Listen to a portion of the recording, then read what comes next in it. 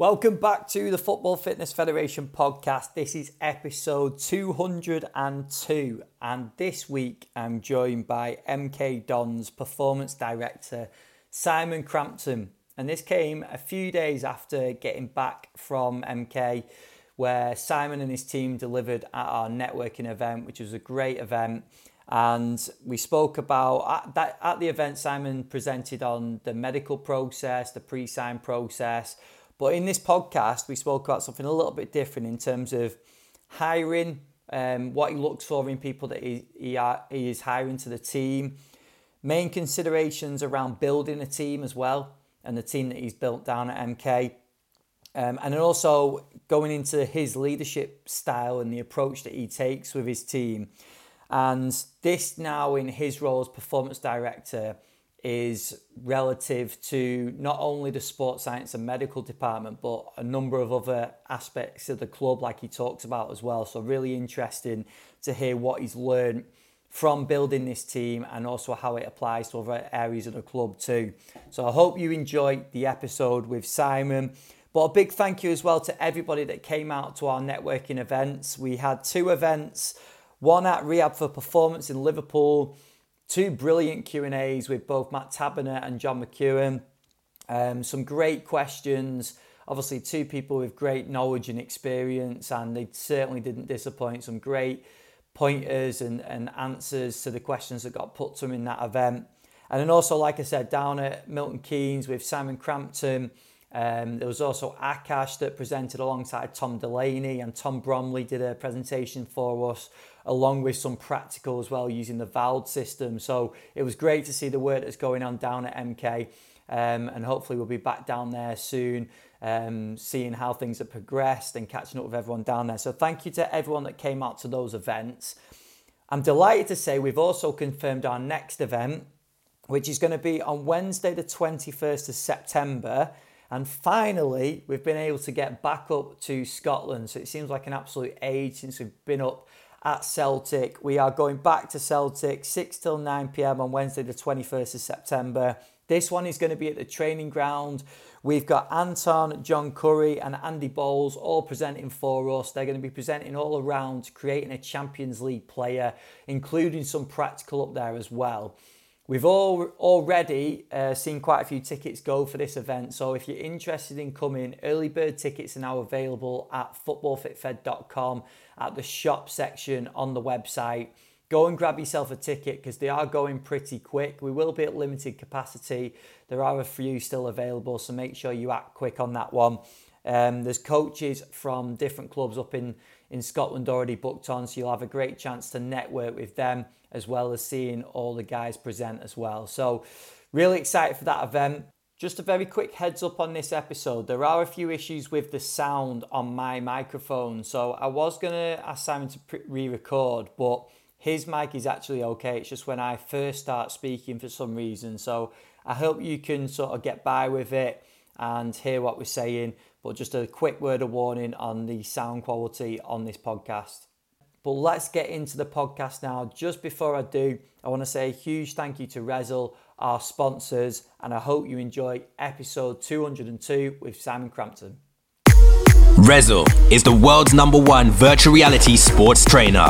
Whatever your team, your sport, your ability, improve your game and train like a pro. Rezzil. Reactions, performance, accuracy, stamina, resilience. Train at home in the Rezzil Sports and Fitness VR training arena. Search Rezzil, Rezzil. Harder, stronger, smarter. The world's #1 virtual reality sports trainer. Available now on MetaQuest. Welcome back to the Football Fitness Federation podcast. This is episode 202, and I'm delighted to welcome onto the podcast today Performance Director at MK Dons, Simon Crampton. Simon, how are we doing? Good, Ben. How are you? I'm good, thank you, mate. It's only been a few days since we've caught up down at the Dons, and I know you've had a nice little 4-0 away victory in between, back in the Northwest, like it should be. Yeah, exactly. Always good after a long away trip, that one, to come home with a big smile on your face and 3 points and 4 goals. So, yeah, that was most welcome.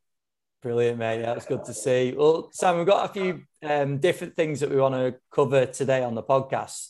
from what you spoke about for us on the event. But to kick us off, it'd be interesting just to go into your background and what led up to the role at the Dons. Yeah, so I originally went to university in 1998. I travelled 250 miles south from the northwest, and went and did a degree in sports therapy at the University of North London. So at the time, sports therapy was very new. It'd only been running for 2 years, the course prior to me doing it. It was the only university doing it. I had got offered a place on a physio course, but I was sold the dream that, this would be pure sport. It was what I wanted to do. And when I graduated, I'd be the equivalent of a physio. So I did that, and it was a brilliant course. And, a lot of what I learned on there, and there was brilliant lectures on it and everything. And, a lot of what I learned, I still practice today. But unfortunately, when I graduated, it wasn't a known profession. And I started to do some work at Queen's Park Rangers, and nobody really knew what you did, what your skill set was. Do you do massage? Is it more sports science based? So with time, I thought, right, well, I need to go on. And at the same time, chartered physiotherapy had become, the physiotherapy had become a protected title. So when you were looking to get other jobs in professional sport, they were looking for that chartered status. So I took the plunge, went back to university, 2004, did an MSc in rehab science, which gave me the ability to become a chartered physio, HCPC registered. On the back of that, I started working at London Wasps. I was working in the NHS. Wasps was a part-time gig. And I sort of was in talks, maybe making it more full-time. And then I got a call from a friend who had been working in a sports science capacity at MK Dons, saying there was a physio role.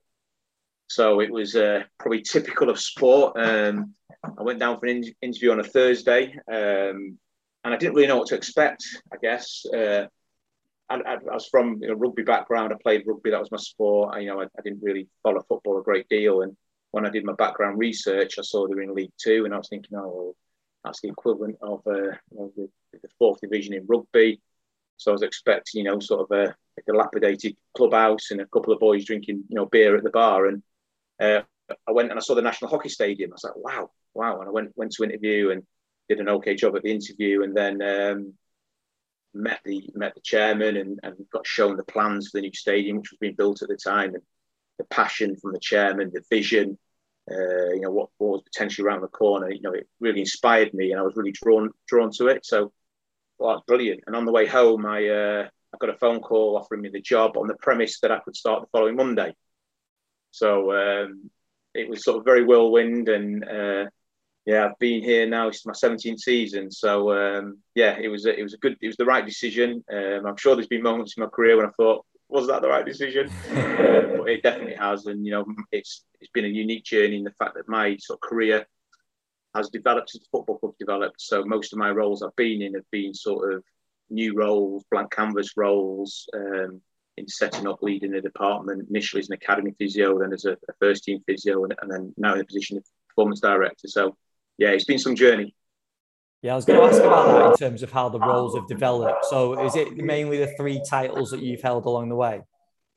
Yeah, so my initial role was academy physiotherapist, and I remember fondly on my first day, I won't even call it a treatment room. It was a dressing room with a dilapidated box of lotions and potions and a rickety old treatment couch, and I'd set up in there, and I went out to get my first patient, which I thought would be academy players, and this huge monster Clive Platt, 6'3" giant of an old school centre forward, was stood there, and I politely told him, no, I'm the academy physio, and he explained to me in certain words, no, you're the only physio.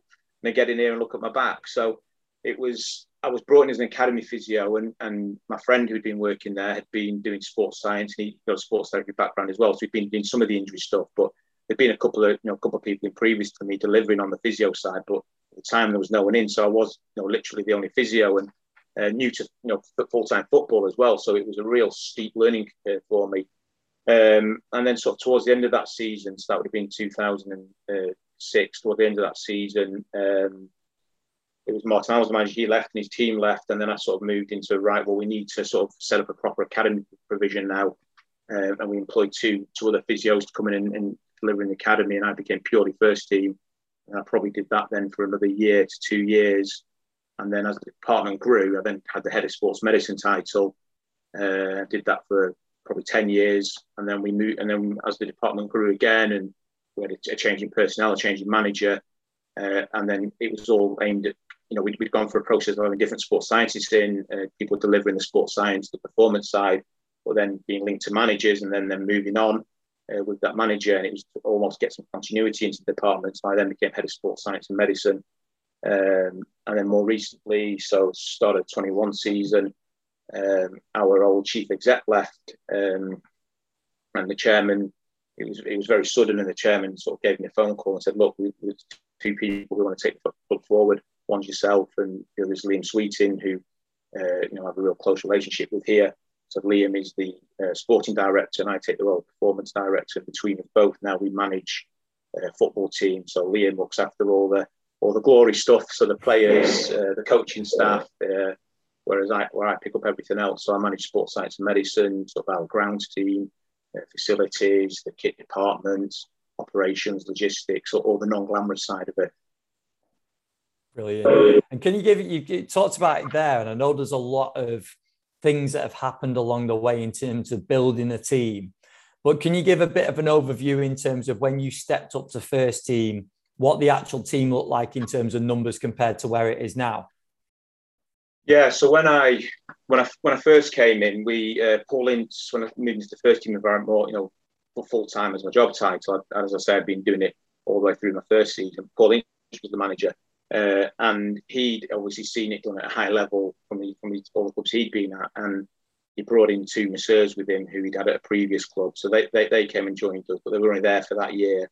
And then we had a fitness coach. So it was me, academy physio, a couple of masseurs. So actually we were quite well equipped. Mm-hmm. But then, that manager moved on, another one came in, and then sort of reality hit a little bit, and it was me. And then at that time we'd started this mentoring scheme where we were getting students in from various universities, predominantly the University of Hertfordshire.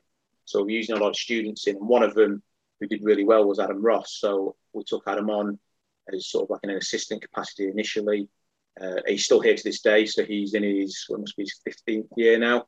And again, he's another one whose then careers developed as the club's developed. So, in the early days we were limited, but it was more probably from the facility side we were limited. We didn't have a gym. We were doing various contra deals with local gyms, and something would happen, we'd fall out. We'd be trying to find another gym again. So we've always been okay with staffing, but as I say, the facilities are the big thing that we've been able to develop. And I think the big important thing is, as we've developed through the club, is the continuity in the staff that we've had. So, with Adam, we've got Tom Bromley here, who's been here a long time as well, and running things, mentoring schemes that we run now, sandwich placements. It means that, we have students with us that work with us for a year to go back to university, and, we can sort of hopefully then have a job for them when they graduate and progress them through. And that's something we've done and had great success with. Yeah, it's really good to see and hear about the progress.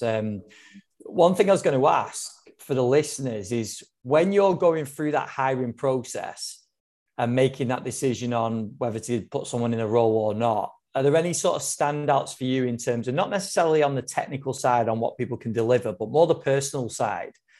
Any sort of standouts on what you see and sort of catches your eye, the likes of Adam and Tom and the others? Yeah, I think, some of it, interview are tricky, aren't they? And it's like a forced process where someone comes in, and it's we've tried all sorts of different things. Someone's coming in, they're nervous. You sat at a desk with them potentially. You've got a list of technical questions. You're trying to make a judgment on their personality and their fit based on their answers to those technical questions. Over the years, we tried to explore their personality a little bit more. There might be a presentation element that we ask them to do. If they get through the first phase, we bring them in and they come and spend a day with us and spend some time with the team. And they're all the sort of, this when we're trying to learn about the soft skills, but it's really, it's a very difficult environment. And ultimately, you sometimes have to sort of get them in, try them, and see how they work. And if things don't work, that's what a probation period's for. As harsh as it sounds, but that's often the reality. But I think in terms of what we look for, on the technical side, obviously experience is important, but I think it's something that makes that person stand out. So in, the amount of CVs, physios and sports scientists will have across the country delivered to them, which is from new graduates, and, their experience has been working in the university clinic or working in the university gym, covering the London Marathon. And everyone's done that. It doesn't stand you out. So it's what is on your CV as a new sort of practitioner that's going to stand you out. What's your what's your added benefit to coming and joining us, or what other experiences you've got.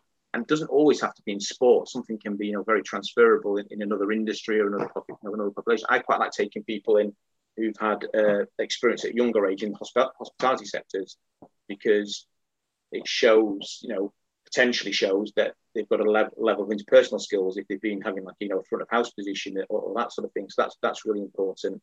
We want ultimately people who work with us a long time, Adam and Tom. It's their relentlessness, it's their work ethic, it's their personal drive to be the best versions of themselves. And can you pick that up on someone, in a half-hour interview? Probably not, but you can. There's little signs that you can see in their personal development. You ask the question in your podcast, what have you, where do you get your CPD from? That's something I always ask. And we'll ask questions, and it might be a technical question, and someone might not know the answer, but that doesn't faze me. What I want to know is, how do you find out that answer? How are you going to tell me that? What's your go-to? Who do you call? What do you read? What do you look up? And it's about getting that process, and I think that's really important to me. And I think you can tell a lot by the way someone answers those questions, from their personality and how they're going to get on. Yeah, brilliant. And in terms of building this team, Simon, I've obviously met the guys coming down there and seeing how they work, not only as individuals, but also as a team. They link in very well together, don't they? In your role, when you developing this team, obviously it's made up of individuals, but what are some main considerations for you when trying to develop this team that's going to be effective for the players and the club?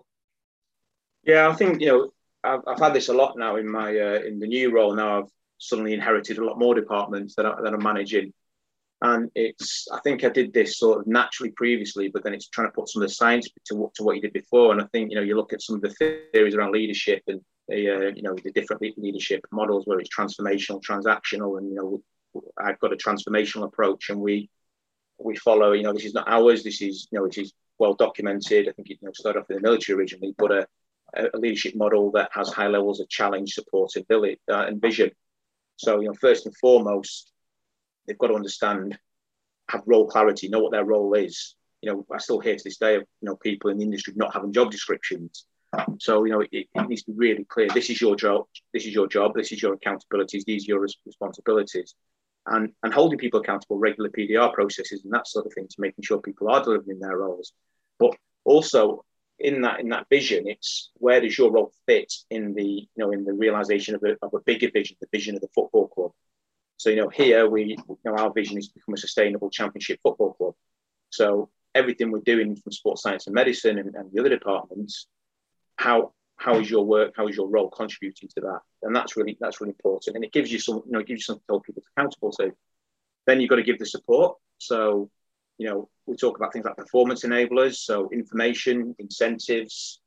Have you got all the information you need? Have you got that role clarity? Have you got the information you need to do your job? Have you got the instruments to do your job? So they could be structural things. They could be organizational instruments. So there's lots of different sort of instruments that we've got. It's not just all about equipment. And then the incentives. So obviously the big incentive is money, but that's not always conducive to high performance. If everything rolls on getting promoted and getting a bonus, that's not always conducive. But things like feedback and the way we deliver feedback. So an incentive is you're doing a good job. The fact that you're regularly feedbacking people, telling them they're doing a good job, giving them recognition. People coming onto your podcast or onto your networking events. It's kind of like giving them that forum so they can show to people what they're doing. It's another good incentive that people have. So I think following that leadership structure, and now I'm trying to get it across into the other departments, and I've actually had to neglect sports science and medicine, and fortunately I've got some good people in there over the last year and come away from it, and I had to do that for two reasons. One, I'm no longer Simon Crampton, the physio, and delivering to the players day in, day out, as I was doing before. I needed to come away from that. But two, I wanted them to blossom. They've been here a long time, and they need to find their own way now, and take the department forward how they see it want to go forward. And it's given me the chance to move into the other areas, which probably needed a bit more support. So with that process, do they now carry that forward and sort of act as they could become accountable to each other without you necessarily leading it as much? Is that now, with that process you've talked about, the challenge, support and vision, is that now sort of within the team and they'll now challenge each other and make sure things are right? Yeah, so it's something we've promoted across all the departments. As I say, we've presented it, and this is our model, and we've expanded on some great work that other people have done. It's not something, as I say, we've invented. It's something we've gone to the research. And when I was in this new role, before I was reading lots of technical based journals and books, and now it's all about leadership. So it's something I've researched heavily and try to find a fit that I know is what is it we do. But yeah, it goes into it is in the departments, and they meet regularly, and I think it's about challenging. We talked about the support. I didn't come on to the challenge, but the challenge is equally as important. So in the right way, I'm not going to go in, and although I have done at times, but I tend not to try this approach. I try and sort of point out if something's not working well, point that out, what the reasons for, what could have been better. I challenge all the staff where I don't want to hear about the problems. I want to hear about the solutions to their problems, which is, again, I'm not the only person who does that. It's another good sort of leadership model, and it encourages people to think and talk, and they know that encourages them to then talk. I'm putting it over here because they're in the room behind me, but it encourages them to talk, and if they've got an issue that they know it's not working and needs to improve, they need to find a solution together, and and that's the challenge to them, and then they'll then come knocking on my door with a proposal for they want to get the next piece of equipment, whatever it is, to sort out this problem, and they give me a proposal for it, and then I can say yes or no on it, and it's so far it's a system that's working. And as I say, we do it across the departments, but it's also got to be very organic and adaptable because things change in football very, very quickly. Because how do you find that balance, Simon, between giving people exposure and sort of learning themselves, which, like, I'm sure everyone listening is going to have an element of experience for that, being in a position, and actually you coming out the other side and thinking, I've learned a pretty valuable lesson there, which I probably wouldn't have learned not being able to go through that experience, but also you having sort of known and seen that happen before and giving your input. Like, where's the balance to that? Like, putting people in a position where they can learn themselves and you guiding it. Yeah, it's tricky because it's very, very difficult not to be hands-on at times for me, because I've done it for so long, and I'll regularly. I mean, we're all based at the stadium. We're in the darker steps of the stadium, and my office is very close to the treatment room, and I've missed not being in the treatment room in this new role.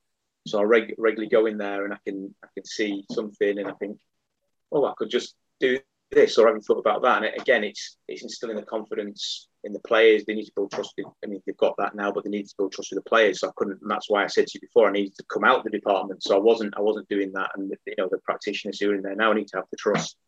I think if there was something, I think there's levels, isn't there? If there's something that's going to be a significant detriment to whatever it might be, whether it's performance or a player's recovery or the injury management, then obviously I'm going to step in.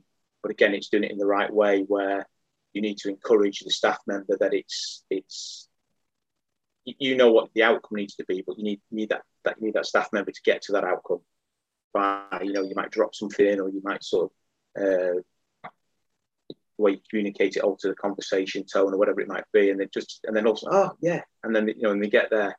So I think that there is a skill to it, which I'm still learning as well. As I say, my head's in all the leadership books now, and how can I keep developing, and how can I pass on all my experience and knowledge to learn sports science and medicine, but in the right way, so people aren't looking over the shoulder every 5 minutes. So how easy is it for you to cross over from the things that you've learned in your previous roles to other areas of the club that maybe, I'm guessing you didn't think that you'd end up working with, and it's something that you're maybe having to adapt to as well? Yeah, I mean, I think there is, it's a really good question. I think there is lots of transferable skills that, that we do. Ultimately, we're still working in football. So the vision's the same. Whether you're someone who comes in part-time and washes our kit for us, or whether you're a cleaner, or whether you're our head groundsman, the vision's the same. We want to become a sustainable championship football club. So, to our cleaner, we need we need the place to be as clean, as professional looking as it can be. And it's how we sort of give them that vision, and then give them the support that they need, and also the challenge when it's not. But that's no different to saying to one of our S&C coaches, we need our players to be strong and robust and capable of the demands of League One football week in, week out. It's the vision's the same. It's a different outcome that they're trying to. they're putting in to try and get to that vision. So it's I've had to upskill in a lot of areas as well. I guess. I mean, my garden now looks unbelievable because I've had to really upskill in areas of sort of the groundsman. And again, why I needed to sort of step away a little bit from sports science and medicine last season, so I could focus on some of these other departments. Because there's been some big challenges in and around the club with new training venues during all this as well. We changed our pitch. We've had a 14-year-old Deso, and we've now put in a hybrid pitch. So there's been some real big challenges, and to sort of manage that side of it from a strategy point of view, but also whilst keeping an eye on the budgets, etc. It's been challenging. So I think just to go back to the original question, I think ultimately, as long as you are clear in what the vision is, and you know how to support people and know how to challenge people appropriately, you can, the skills are very transferable to wherever you're working. There's probably no better time to join our online community than now, because we've honestly put some absolutely brilliant content up this week alone. So the Q&As with Matt Taberner and John McEwen, they've both gone up onto the community, so they're available to watch back. We've also got the presentations from Simon Crampton, from Akash, from Tom Delaney, and Tom Bromley from our event down at MK Dons. They're all going to be available to watch on the community as well. And I actually delivered a webinar for our online community members on my top 10 takeaways from episodes 100 to 200 from the podcast as well. So that's an hour webinar, and I recorded it from the live webinar. So that is also now available to watch on the community. So loads of content on there, new content available to watch. The good news, if you're not a community member, you can get yourself a free month by going to footballfitfed.com, click the community tab, sign yourself up there, and you will get 1 month free. Stay a member after that free month. It's only £4.99 per month, and you'll get continued access to all the great content we've got coming up very soon as well, including the presentations from our Celtic event, which is not too far away now. So go and check it out. If you're not already a member, footballfitfed.com, click the community tab, sign yourself up there, get 30 days free. Here's part 2 of the podcast with Simon Crampton. I was going to say that. So in terms of just going into that vision, I guess it's been somewhat easier from you coming from the football side, because that's the result of everything that's happening, isn't it, in terms of what's going on the pitch. So then being able to transfer that into all these different areas must be not easy, but an easier way of you actually understanding the impact that all these different things have on performance. Yeah, exactly that. And I think that's one of the reasons, where we got into this position, is because, I suppose it can work both ways. But the point is, when in some of sort of the directorship roles that we have at the football club, in the past, individuals may have had a background in a different discipline, so marketing or finance, for example. And although may have had experience working in football, they've never been at it at a grassroots level in terms of cleaning up dressing rooms at the end of the game and helping the kit man load the van and, working till 11 o'clock at night because you've got a medical to do, whatever it might be. All those sort of things that both Liam Sweeting and I have both seen. And I think it really allows us to know what's important and some of the factors which may I keep going back to the cleaner, but, I tell our cleaner they're the most important person within our football club, because we're big believers in first impressions, and who comes through that the door next, we don't know. It could be a player we're trying to sign, it could be the chairman, it could be a player who's having a bad day and he walks in and the dressing room's still in a tip from the day before, it's going to put him in a further bad mood. So, it's just having that eye on it all the time, isn't it? The attention to detail. And I guess you learn that when you've had sort of along the career in football from some of the managers that you've worked with in the past, some of the more old school managers, and you didn't want to put a foot wrong because the consequences were dire. And it's just little things. I remember an old manager of ours going mental because the fridge hadn't been stocked up with water, but the labels were the wrong way round. And I've learned so much from that moment, because it was, as much of the time, I thought, what's the problem? But, his argument was, well, in shops, from a marketing point of view, if you go in, the coat's always facing the way, so you can see the label, it's more appealing. That's why the labels are colourful. Let's do the same. We want the players to go in, get a bottle, we want them to hydrate. And, that was like very early on in my career. And, the manager was ahead of his time for stuff like that. But it just sort of that attention to detail, it really opened my eyes to things. And, now, as much as we're nowhere near perfect and we're a long way from being perfect, we're functioning well as a League One football club, but, we're into the constraints of the League One football club budget. But I think, that's one of the things that we look at now is putting our detail to everything. And again, as I say, that's from the experience that Liam and I have had from being on the shop floor for all those years. Yeah, brilliant. You gave a great presentation for us on the pre-sign medical, the process, and you went into great detail for us. And some of the things that you covered in that presentation were just the realities of what goes on at football clubs, where you do so much work and sometimes things just go over the top of you and different decisions get made. So I didn't know how to structure this question. So I hope you understand what I'm trying to ask. But how do you get that message across to younger coaches and also stop them being discouraged when things like that happen? So you mean if we do a medical, you mean, and is that what you mean? If we do a medical? Yeah, not necessarily always a medical, because I'm sure you'll know as well as everyone listening that these things aren't just in that sort of process with a medical, but other things happen all the time, don't they? Where we might think we can have a great impact and we might not, but we might go against what you might put a load of work into something and then you don't really see an outcome out of it, like whatever that is, not just medicals. But how do you then basically pick a member of staff up and they stop them getting discouraged? Yeah, no, sorry, I see what you're saying now. Yeah, it happens all the time, doesn't it? So, I can plan. We planned at length in case we got to the playoff final, the playoffs and the playoff final. We planned at length, and I'm sure every other team who was in and around it did as well.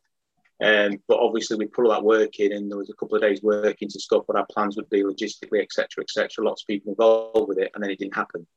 But that's not bad work. That's brilliant work, and I think that's the way we sort of get it across to the staff. Is put the effort, you put the work in, you've learned from it. If that event ever comes up again, you know the process you need to follow. Keep that work. You've still got that work. So it's just. I think going back to the medical, my first ever medical was on a player called Jude Sterling, and I'd been in post for 2 months. I was sort of very naive, new to football, never considered that I'd have to do a pre-signing medical. I joined in September. This would have been the 1st of January, so it was New Year's Day.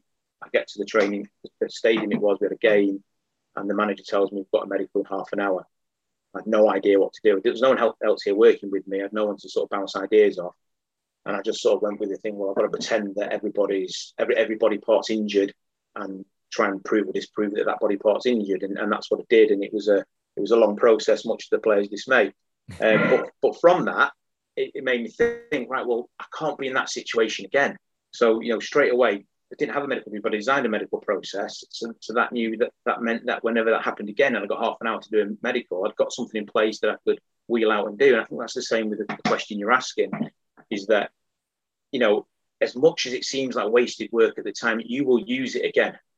It will, whatever it might be, the experience you've gone through to get there, you know what you need to do, who you need to ask, what you need to look up, who you need to, speak to, converse with, whatever it might be. And you can just relay that process. And I think those processes are just real key CPD moments, real key learning moments. And something I've been very, not great at is then documenting them and going away and reflecting on it. When you look at the research into sort of performance management, continuing professional development, we've gone from everything being very formalized to then people saying, well, actually, informal CPD, informal learning is more beneficial, to now having this mixed model. But it's how do you capture those corridor conversations, that work that never ever comes to anything? How do you capture it? So I think to have like your own process of, it doesn't have to create more work for yourself. It only has to be a brief sort of document, but it's part of your CPD. It's just so important. Yeah, no, I agree. I think that's something that's come up a lot on the podcast in terms of learning from not necessarily always mistakes, is it? But just situations that come up that you've had to deal with. And I don't think you appreciate it so much at the time, do you? Because it can be frustrating, all the rest of it. But time and time again, I speak to people and they bring up situations where they're like that. And I learned so much from it. But it's hard, isn't it, to get that balance between exposing people to that and then giving the right advice at the right time. Yeah, no, it is. It's tricky. And I think I'm a positive nature, and I just always try and take the positives out of those situations and feed that back. And if that member of staff is, I spent loads of time to this and the manager said it's terrible or I'm not going to use it, it's like, but it's a brilliant piece of work. What have you learned from it? Do a reflection. Tell me what you've learned from doing this piece of work. Use it to your advantage, and it's so important. What's the sort of approach you take in terms of staff? And I know it might not be directly with the sports science guys now, but on that reflective process, is there anything that you've put in place for the guys to, and I know probably doing the presentations last week probably helped quite a bit with that, but is there anything that you do normally where the guys can sort of sit back and reflect on the work they've done, the impact they've had and that sort of thing? Is there anything that you've put in place? Yeah, so funnily enough, we're just working through it now. So previously in the old role in sports science and medicine, we had a PDR process. Obviously, we're not just a football club. We've got a hotel and wider business interests, and all come under one group. So there was an internal PDR process that we follow, but it wasn't really fit for purpose. So we adapted that, and we do that. And part of that is reflective practice. Of course, it is. It's something we all have to do as physios and sports scientists to maintain our registration. But more recently, we've sort of turned it on its head a little bit, and we've really changed the way we're doing the PDR process. And a big part of it is like an own critical review of yourself. So it's like really delving deep into self and thinking back. And again, this is not from one source. This is from evidence, from listening to lots of different podcasts and how different people do things, talking to colleagues. But it's ultimately delving deep into yourself and thinking about why are you where you are today. Why are you here? What's your journey?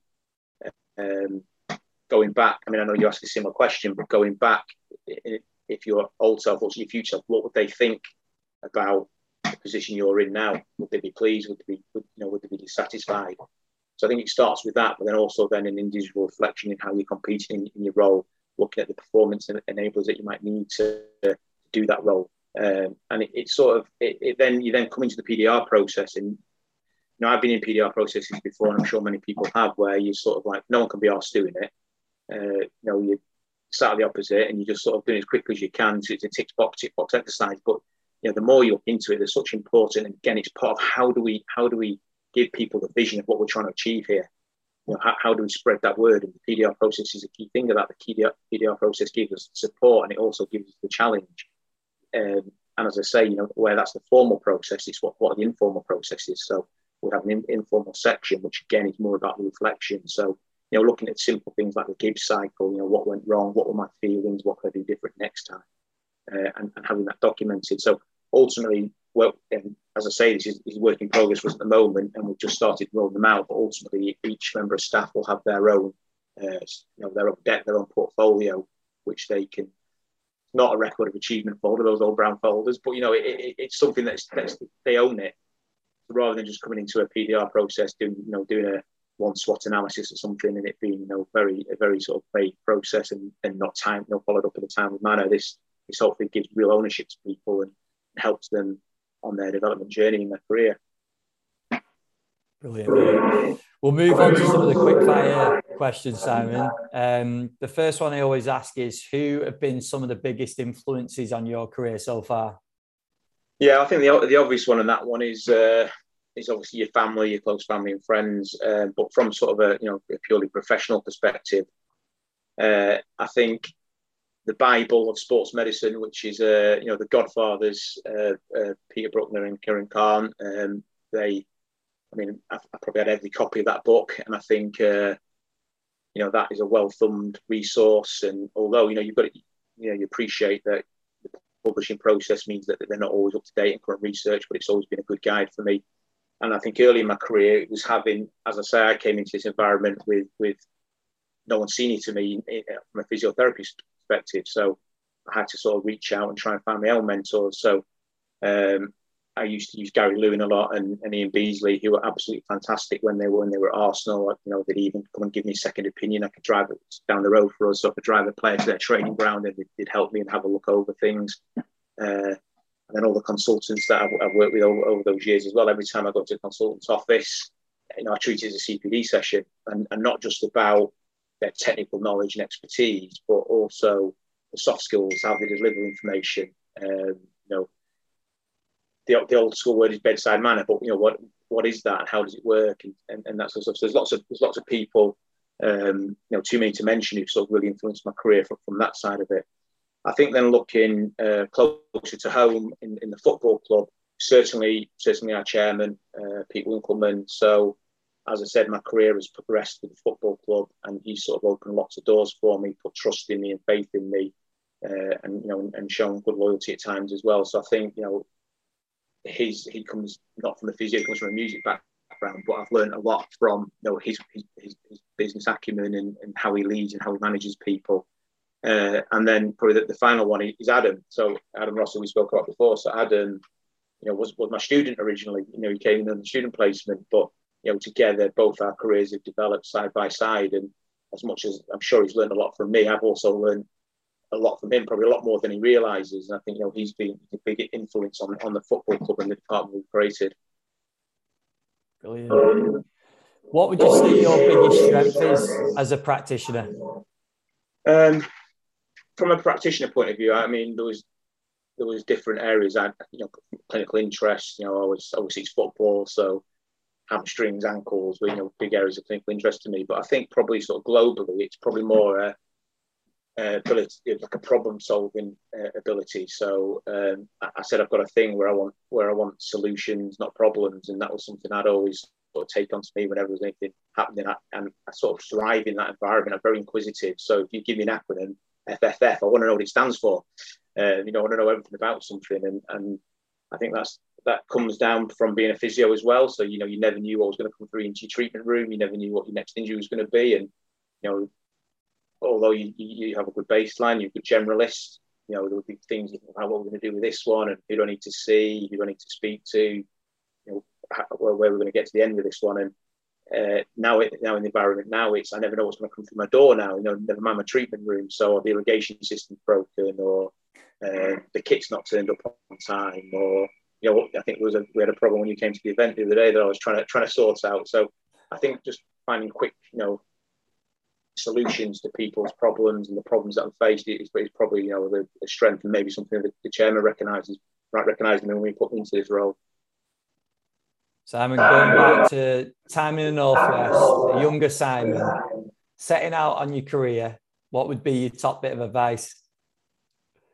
Yeah, it's a difficult one. It's a difficult one, and I've heard other people answer this and given it thought, because ultimately all the decisions I've made over this time has got me into the position that I'm very happy in. And look, I'm not in a Premier League football club, and all the grandeur that comes with that, but also all the stress. But I'm very happy where I am. So I think the journey has been a good one for me. But I guess early days I probably would have benefited from a mentor. And I know this is something that is often talked about now, and it wasn't really a thing in those days. Social media and all those sort of things weren't around. Never mind being prolific, they weren't even around. But to have more of a formal mentor, go into formal mentorship with someone, and as I say, I did have people I could bounce ideas off and get advice from, but to have something a bit more formal, I think would have been really beneficial early on in my career, and something I always recommend now to the younger practitioners that come through our door. And you referenced it before, your approach to CPD, continued learning, how do you go about that now? Well, it was, I think, moving away. I've had to really look at this in great detail, because moving away from the clinical side, I still want to identify as a physiotherapist, which means I need to keep practicing my skill set, and I'll still go next door and help out when I can do, when I'm not standing on anyone's toes, of course, as I said before. But I still do that. But I enrolled on a professional doctorate in elite performance at UPlan, so I'm getting a massive CPD hit from that at the moment, and it's a brilliant course, and it's essentially I'm getting credits for doing the job I'm doing, but it's encouraging me to really sort of look at it from a real evidence base on all the decisions we're making. So I'm really enjoying that. And then I think of multimedia, so multimedia sort of CPD activities. So it's Twitter, it's podcasts, it's going to networking events, going to conferences when they come up. I think there's probably been, when I think back earlier in my career, there was a lot of FA derived conferences, and probably not as many as there used to be. It feels like there's not as many as there used to be, because of the the dominance of social media and podcasts and and all that sort of stuff. So I think that's something that's really important, to get out and do the networking events, and get to meet people as well, rather than just sort of listen to what you've got to say on a podcast. So I try and do that. And then the other thing, these touchline conversations, I just could never get enough of them. And again, I don't know if that still happens as much as it used to, because I feel like it does at times.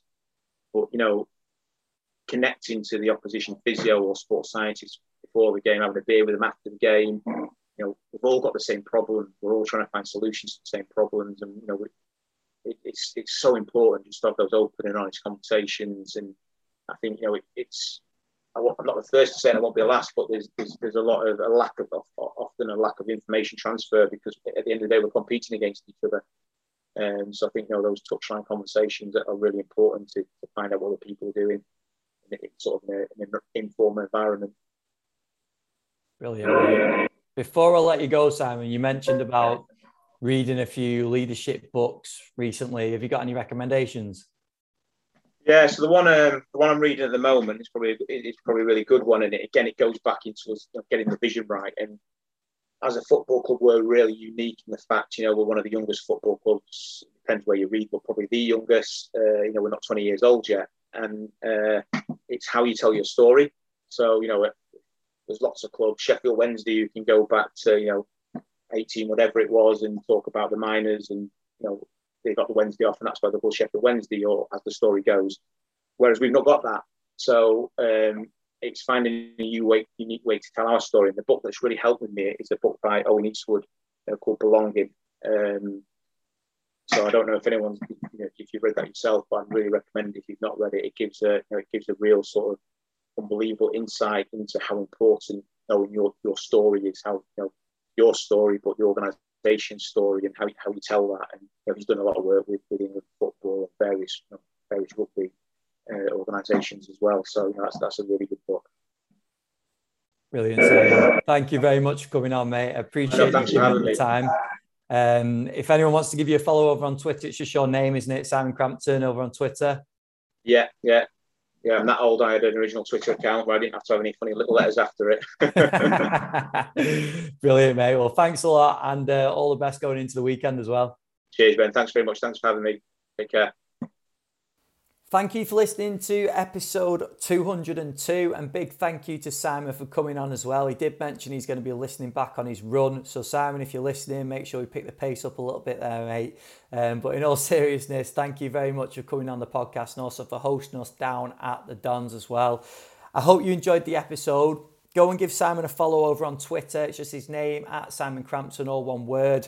Takeaways on this one.